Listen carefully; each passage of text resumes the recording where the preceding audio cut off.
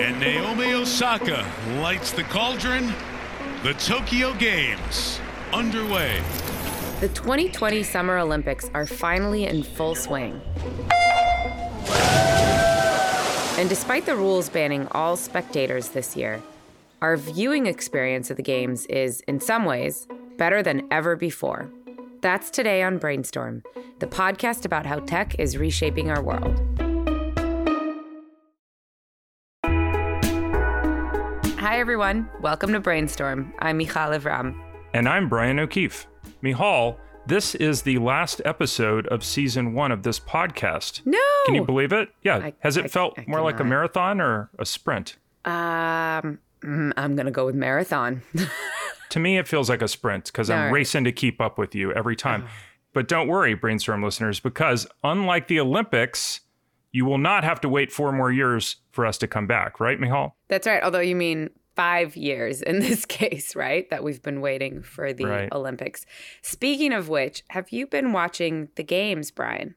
Oh, you bring up a sore subject, Michal, because I want to tell you a little story about a kid who grew up loving the Olympics. And I always love watching the Olympics. My whole life, I look forward to it. And just a couple of days ago, I was sitting there watching swimming, having breakfast, about to watch an exciting race, and all of a sudden my TV died. So now I've been cut off from, the traditional means of watching the Olympics. Wow, just like that. So no more Olympics for you, huh?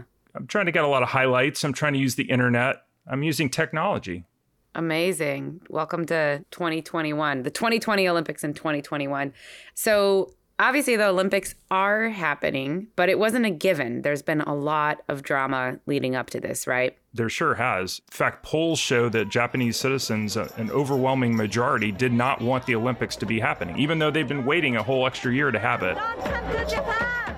Even though it's a great honor to have the Olympics, they just didn't want to have athletes coming in from around the world, potentially bringing the virus in and bringing it into the community. And we've seen so far, there have been athletes that have tested positive when they arrived, and the number of positive tests keeps going up. Yeah, and some Olympic teams are taking matters into their own hands now. You can understand why. So the Canadian Olympic team, for example, they've installed 15 essentially COVID smoke alarms in their common areas and living quarters. So it is a metal box. Rough dimensions are 14 inches wide, 16 inches tall, and 8 inches deep. So it's a relatively small box that you simply mount on the wall.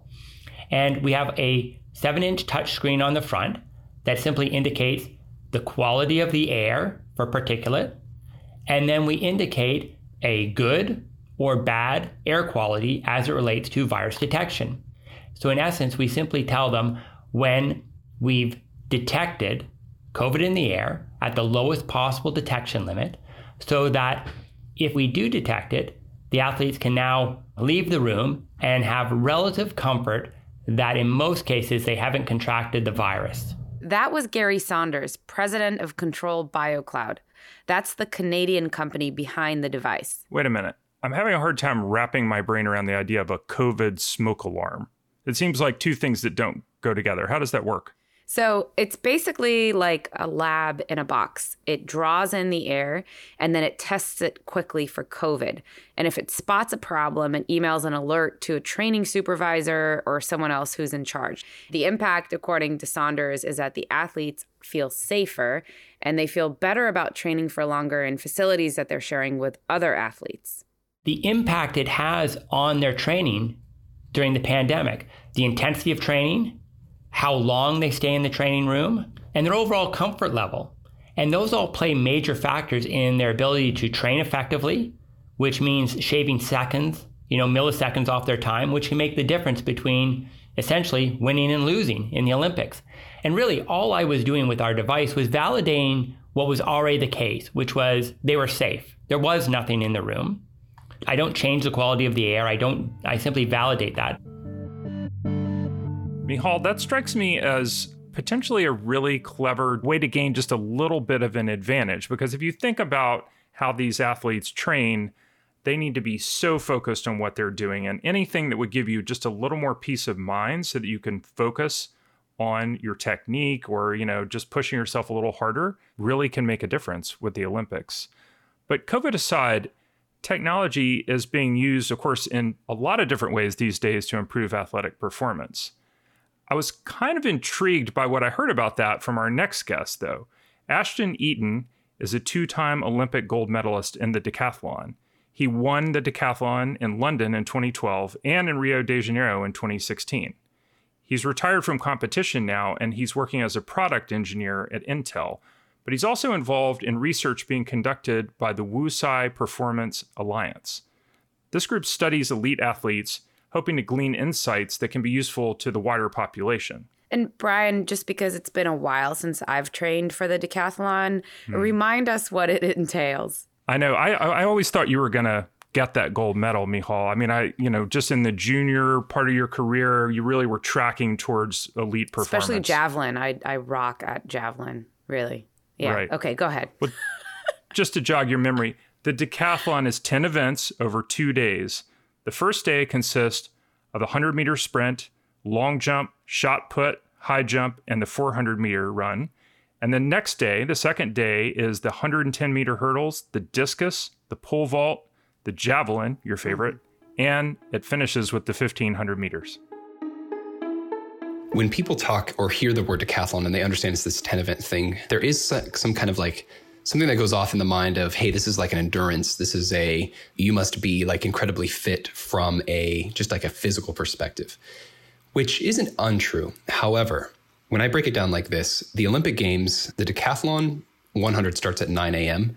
And I think the 400 for the first day, the last event, starts at like 10 p.m. So you're looking at 13-hour days. What's really wild is within that 13 hours, you're probably physically doing something for about 3 minutes. The 100's 10 seconds. The long jump, you have 3 attempts. Those are about 5 seconds. Same with the high jump, same with the shot put. The 400 is, 47, let's call it. Same thing with the second day. The longest event is probably the 4.5 minute 1,500. So over this 26-hour period, you're doing, I don't know, let's call it 6 or 7 minutes worth of work. What does that mean? It means the decathlon is actually insanely technical. It's really just all about technique. And in practice, this is reflected. We would spend all day on drills and approaching the high jump bar and throwing the javelin and those kinds of things. And like 10 minutes on the fitness part. We would run some seriously intense workouts, but they didn't last that long. Because there's so many things to do as a decathlete and learn, it's actually, our approach was very intuitive. We almost used no technology. In fact, the most sophisticated we got was video. All I wanted to do was do something and be able to see myself doing it. And the reason for that was when a coach says, hey, do this with your left arm, for example, and then you go to do that, you can't like see yourself. So you have to go, this is like what being an athlete is about. You have to go in your body and kind of like force your muscles to do that. And if you go to the video, you might do the event and think, okay, I did it. And you go to the video and you see, oh, actually, no, I didn't. What's happening there, what is absolutely key for athletics is that connection of what you felt versus what you actually did. And when you're a young, inexperienced athlete, that gap is super wide. And the more experience, we'll call it the 10,000 hour rule for lack of a better term, is getting those two things closer together, what you feel versus what is right. This is how athletes in all sports from history till now, this is how we've gotten good. All of the world records, all of the fastest this and the best games that, and the technique has been based on mostly feel. Maybe within the last 5 years have we started using like technology, quote unquote, to get better, but it's all feel in the coach's eye. And that's how we've gotten this far, which is pretty incredible. So you mentioned that we've really only gotten to this point in the past 5 years where athletes are really having more data and, technology to kind of track and enhance their performance beyond the intuitive part of it. And that tracks with basically the gap since the last Olympics. So Is this going to be the first Olympics where we see athletes that are prepared at a different level where technology has been a big part of how they trained? It could be. And it varies per sport.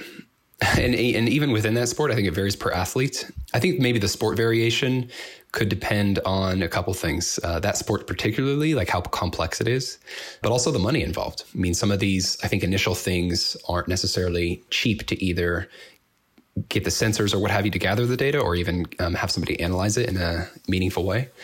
So I think there's sports that have already kind of been more advanced from a technology perspective. I think probably more of the popular ones like basketball and such.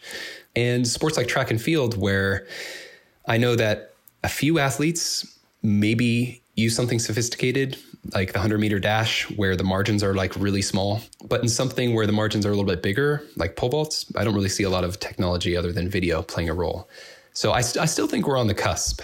So you mentioned that you're working at Intel these days, but you're also involved with something called the Tsai Human Performance Alliance. Can you tell me what that is and what you're doing with it?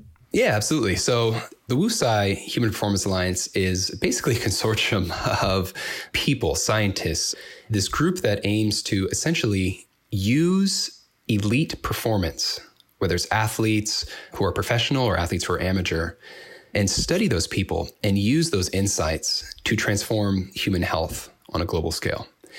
And the reason is because I think historically, when we're looking at human performance or we're looking at health, one, the research is a little bit disparate.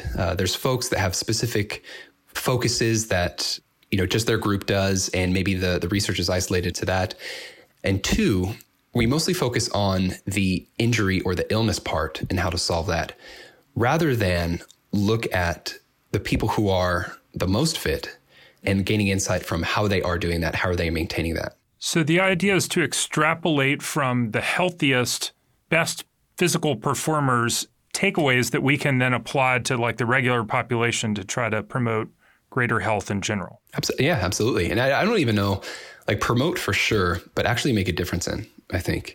And this kind of goes back to that original thing I was saying, which is we have such a limited knowledge on how elite athletes are doing what they're doing. I'm sitting here as a 2-time gold medalist in decathlon telling you that I don't have really any information outside of like how I felt about how I was able to do the things that I did. And had somebody been able to conduct a scientific research study while I was training, there might have been some like interesting insight there. And just seeing the different training regimens of these people at these elite levels would just give massive insight, I think, to the general public. We're looking at everything from the, call it molecular level, like what is happening to the body in these people, all the way up to kind of a broad physical level. We can call it like rehabilitation, or even just how the body is moving and how to capture that information in a meaningful and useful way. So an example would be this idea. One of the ideas is, how can we help recreate almost a digital athlete? And biomechanical motion is something that traditionally has required a lot of money, a lot of sensors, like a very lab-specific environment. But today, there's technology available to basically just use cameras, even the camera on your phone, to be able to get a 3D reconstruction of how the body moves, like pretty accurately.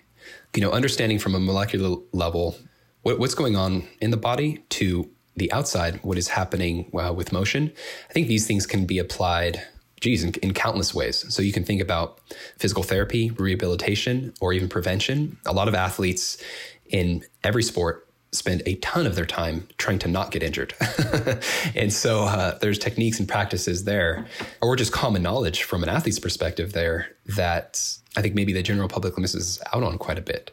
You mentioned that you think we're on the cusp of a lot more to come in terms of how technology shapes training, not just for Olympic athletes, but for all kinds of athletes. We've seen how analytics are applied in baseball, for instance, and how training recovery, is applied in a range of sports from soccer to football. What's the future going to look like, do you think, as somebody who's, dialed into this world? I think the future will be driven by information quite a bit more. And we're just now, I say just now, but within the last few years, we're like trying to figure out how to gather that information. And, sensors have been a big part of that, whether they're in the baseball or the bat or the puck or whatever. And now, again, like sensorless, being able to track things in 3D space with cameras and get biomechanical or just motion, kinematic information from that is much more viable and being done like right now. Here's the analogy I like to use. When we looked up at the moon with no telescope, it was kind of just like a big white thing. And you were making assumptions about what you saw. And then when Galileo got the telescope out and invented that technology, he was like, oh, those are craters. Like something was hitting that thing. Fast forward to like the Hubble telescope, and we aim that sucker just out into space. We learned that all those points of light aren't just like stars, they're galaxies. So I feel like in sport, we're kind of right now actually at the Galileo telescope part. And I think we're trying to move to this Hubble universe where we are going to understand at the molecular level, when we see a performance, when we see a motion, we will understand all the forces that went in to create that. And then what maybe even internally the body had to create to produce that. And ultimately, maybe if something happens from like an injury perspective, we could prevent that, or we can even solve it or cure it by helping the body recreate those things that were damaged.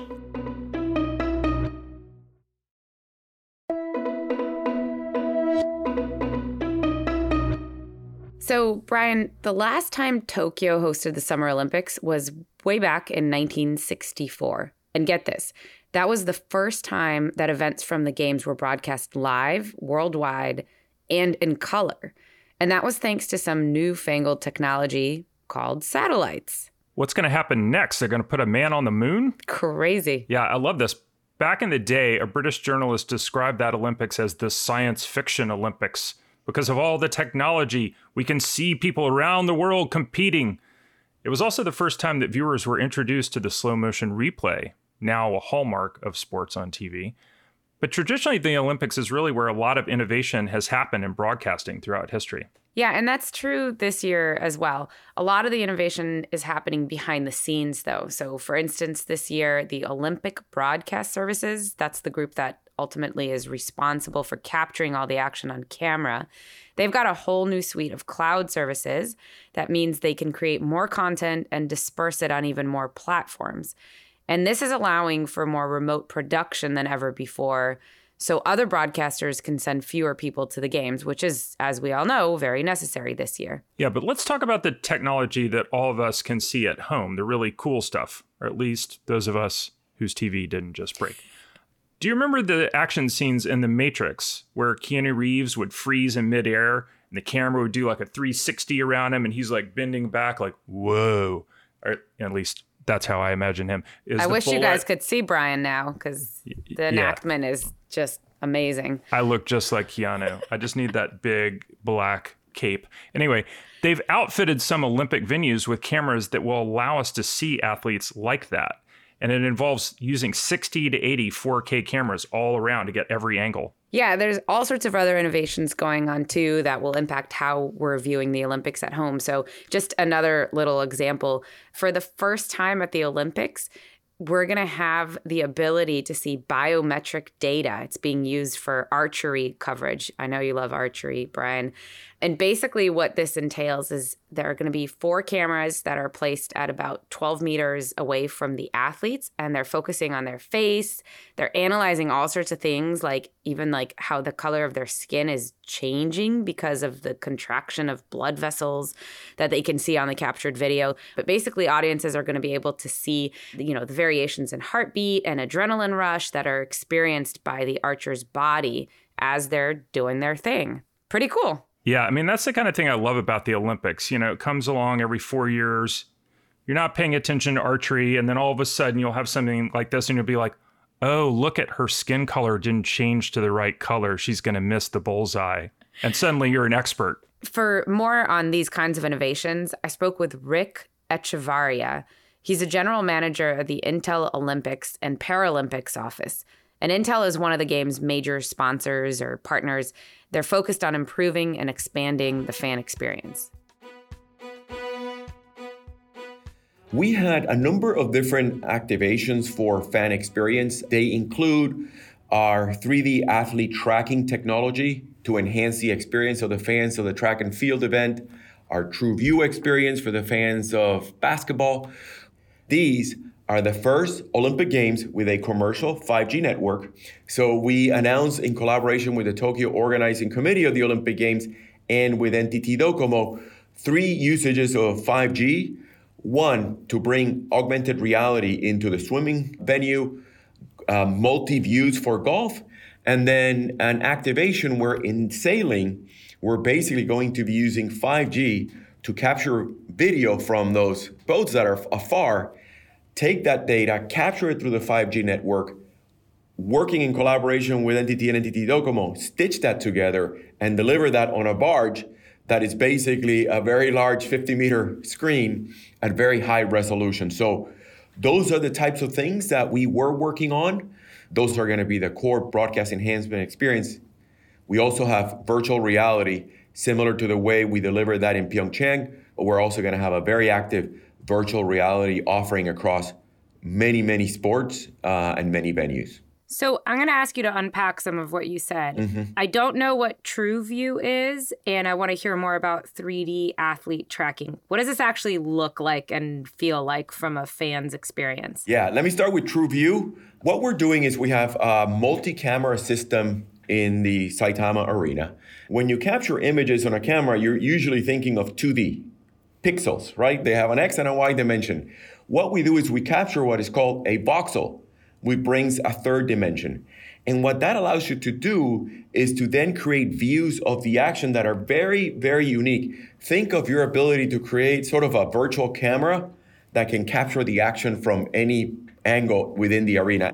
So if you're a fan that is watching the games on television, your mobile device, your PC device, you're going to be able to then see, depending on how the broadcasters decide to use the technology, they're going to show you different and very unique angles that you haven't seen before.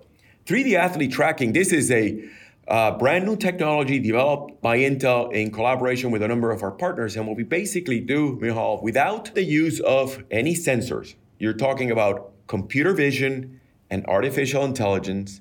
You're basically capturing a race, and I've just used the 100-meter sprint as an example. You're going to capture that race. You're going to create basically a three-dimensional matrix that it's, an overlay on the skeleton, basically. That information at every little step of the race is going to get captured, is going to get analyzed, is going to get processed, is going to be integrated with a number of graphics overlay.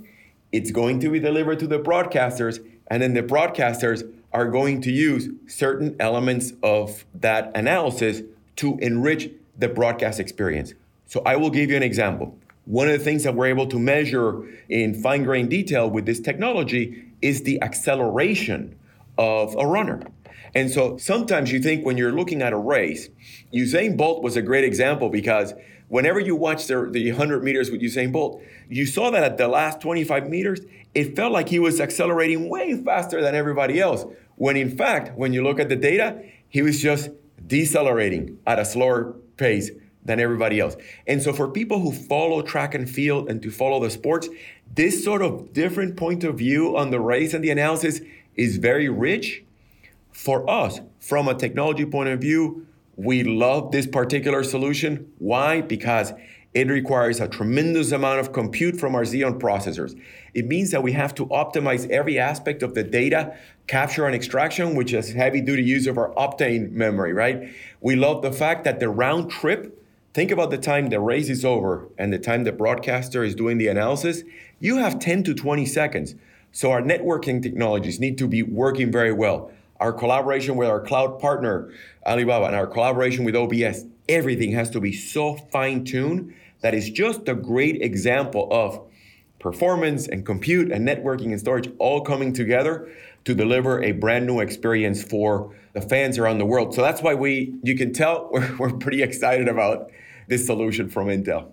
And you can do this without making the athletes wear those funny suits with the little balls on them, right? Exactly. They're not going to be wearing those. Awesome. No sensors. And I want to bring up another point, by the way, because I think it's important to know how we think about the technology work that we're doing here. 3D athlete tracking, I just described to you an example of the application of that technology to enhance the broadcast experience. But months ago, we actually announced a collaboration with Exos in the US where we use that same technology to help athletes improve their performance.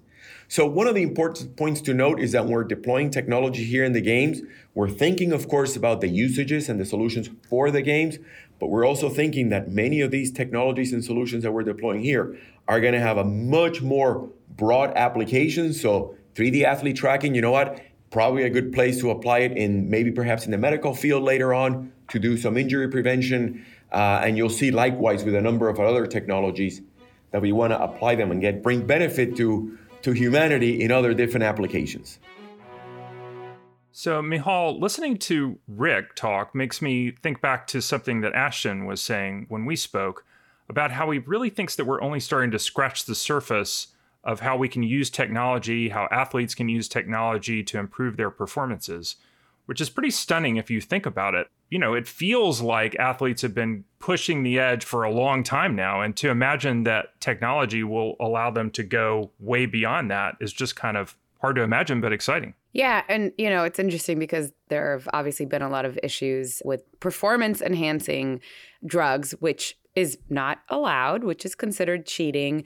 But, you know, that was kind of something that would give athletes an edge. And it'll be interesting to see if over the next few years, as this continues to advance on the technology side, if tech and, you know, analytics tools and AI, if that's the thing that actually can give athletes an edge. Yeah, and you have to kind of think like the rich are going to get richer. The people with the resources to apply that are going to have an advantage. And, you know, in a way that feels a little bit unfair, but that's sports. You know, everyone's always looking for the advantage. I think for now, though, Brian, what we really need to focus on is your advantage or disadvantage for now of not having a TV. You need to get your TV fixed or, you know, get a new one so you can watch. Michal, thank you for bringing that up. I am totally focused on that. It's a major challenge. It's a technology challenge. Do I go OLED? Do I go regular LED? How big do we go with the new TV? But I got to get out there and get a new one because I still have like a week or so of the Olympics I can catch if we get on top of this. All right. Well, let's all wish Brian good luck with his hunt for a new TV. And that's it for today and for season 1 of Brainstorm. This means if you've missed any of our previous episodes, you now have time to go back and check them out.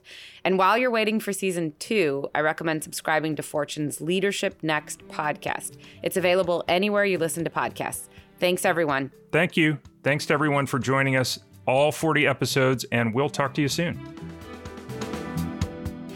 The Brainstorm podcast is a production of Fortune Media. Our show is produced by Wyatt Orm and Megan Arnold, and edited by Nicole Vergala. Music is by Brian Campbell of Signal Sounds NYC. Executive producers are Mason Cohn and Megan Arnold.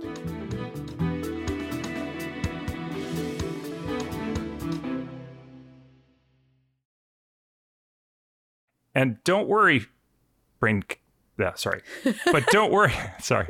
Brain cats. Don't worry, brain cats. Don't worry, Braincast fans. I'm totally fried.